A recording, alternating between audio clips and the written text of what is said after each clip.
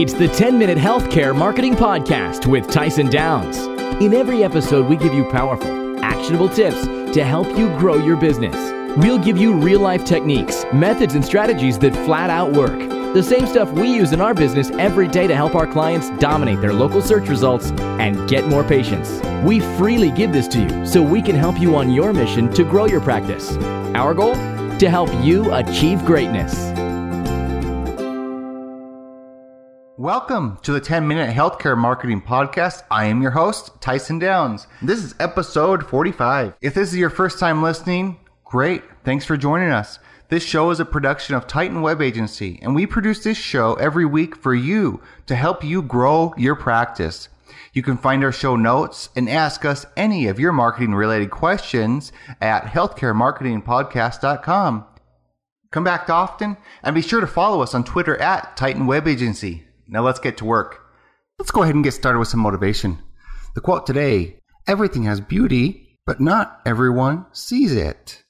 How does that apply to you? How can you apply it in your life? What is it that may not on the outside appear to be beautiful by the world standards, but once we look at it in a more complete way, we can see the true beauty in it. What area or aspect, what person, what thing in your life can you see more beauty in and appreciate it more? All right, today we're going to talk about 7 questions that you need to ask a potential SEO company. And if you, like most dentists, doctors that I work with, you want more patients. Of course, you want to grow your practice. You want to be more successful. You want to get in front of more people so that you can get more of your ideal patients coming in the doors. But how do you do that? From past episodes, we've talked about on-page optimization. I've talked about that on my blog. You got to make sure that your website is readable. You got to make sure that your local citations are in order. We talked about having consistent name, address, phone number information. We've talked about content marketing. So if you don't want to do all that yourself, then you probably want to hire a company that is familiar with it. And typically what I'm going to recommend is working with a company that is familiar with your industry. As you know, every industry isn't the same. And while the basic principles may be the same, there is a few different nuances, especially for doctors, for lawyers, and for service area businesses. So you want to make sure that you're working with somebody that's familiar and experienced with your industry. So 7 questions. What can you ask them? Number 1, you could ask them, can you guarantee me page 1? Okay, and then just listen, see what they say. But to be honest, common sense plays out here.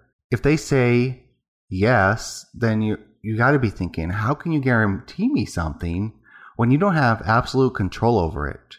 If they say no, yeah, they're being honest because they can't, but you may be taking them off the list because they say no. But what you want to look for is somebody that is honest in every aspect of marketing, every aspect of communication with you and their other clients.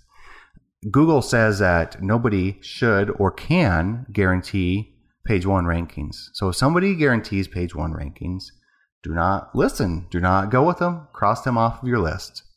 Number 2, you can ask them, how will I know what work you're doing? Okay, and this may seem pretty obvious. You, of course, probably don't need to know all the small details. Such as we went into this page on your site, the dental implants page on your site, and we changed the title tag from this to this. And then we also added a link within that page back to the home page so that it can blah, blah, blah, whatever. You probably don't need that specific, but you want to have a general idea of what they're doing. And so, if you ask them, how will I know what work you're doing or what will you do? What will you provide me? Then they should easily be able to tell you, what they're going to do and what they can provide you if you need it. I don't recommend asking to inspect every single thing that they do. That's just going to make the marketing campaign that they have going for you slower because they're going to have to, take everything that they have, create it, more reports to show you what they've already done. So, I'd probably recommend spot checking what they've done and make sure that work is quality and that you would want to have your name on it. Number 3, what role does social media play in SEO? And you're going to have people on both sides of the fences, but social media, really is at this day and age part of SEO. It's very integral in it, because SEO is about optimizing your presence, and what better way can you do that than social media? And there's a lot of back and forth about, does social media impact my rankings or not? That's up for debate. But realistically, if you have a decent budget, then they should be integrating some type of social media into your campaign. Number 4, ask them, what tools do you use for SEO? They shouldn't be saying that they use tools to automate your campaigns. You don't want things that are automated as far as building backlinks automatically or creating content automatically. That's not typically what you want, but a SEO consultant should be using a number of tools to get a better insight of what you need for your campaign, to get a better insight of you versus your competition. They shouldn't have any problem showing you or telling you what they use. At Titan Web Agency, we use Ahrefs, Bright Local, Open Site Explorer, Agency Analytics, SEMrush. There is many more. Screaming Frog. There's a lot of tools that we use to see where you are as far as your online presence goes now, and then where your competition is, and where that gap is, and what we need to do to take you beyond what they do. So what tools do you use? Okay, number 5. What are your views on content marketing? In case you aren't familiar with content marketing, you'll want to go back to episode 44 and listen to it again. We talked about content marketing and how you can use content marketing to increase your online presence. But you want to ask them how they view content marketing and what role content marketing will play in your SEO campaign. Now, there's a few different ways to look at it. There's just a strict SEO campaign where all they're trying to do is increase your rankings no matter what. That's all they are trying to do. That's their only goal. That's all they're doing. Now, this course will be much cheaper, but isn't necessarily the best approach. There's also an approach of integrating different forms of content marketing within your SEO campaign. And that's what I'll do with most clients. That means we're creating blog posts, possibly creating some infographics, some PDFs, sharing these PowerPoint presentations, integrating different social media aspects into their campaign, and so on. And so that's working with SEO and content marketing. And then there's straight content marketing plans where you're focusing on creating content, and that's primarily what you do.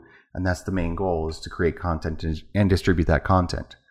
No effective SEO campaign would not have content marketing in it. So it's important that they are able to see the value of content marketing, they understand content marketing, and that they use it. So I'd recommend looking to see what they do in their business. Are they creating content and sharing content and making sure that their content gets in front of a lot of people? If not, who knows? Maybe they're not that experienced with content marketing. Maybe it would be important or be worth considering looking at somebody else. Okay, another one you want to ask them is, how do you define success? If your expectations and your definition of success is different than theirs, then there's going to be a communication breakdown from day one. So you want to make sure that what they see as successful and what you see as successful meshes. Whether that is increase in website traffic, increase in phone calls, increase in leads, whatever definition you guys have created as a successful campaign, that's what you need to stick with, and that's what you need to go by. They can't be held to expectations that they don't even know about.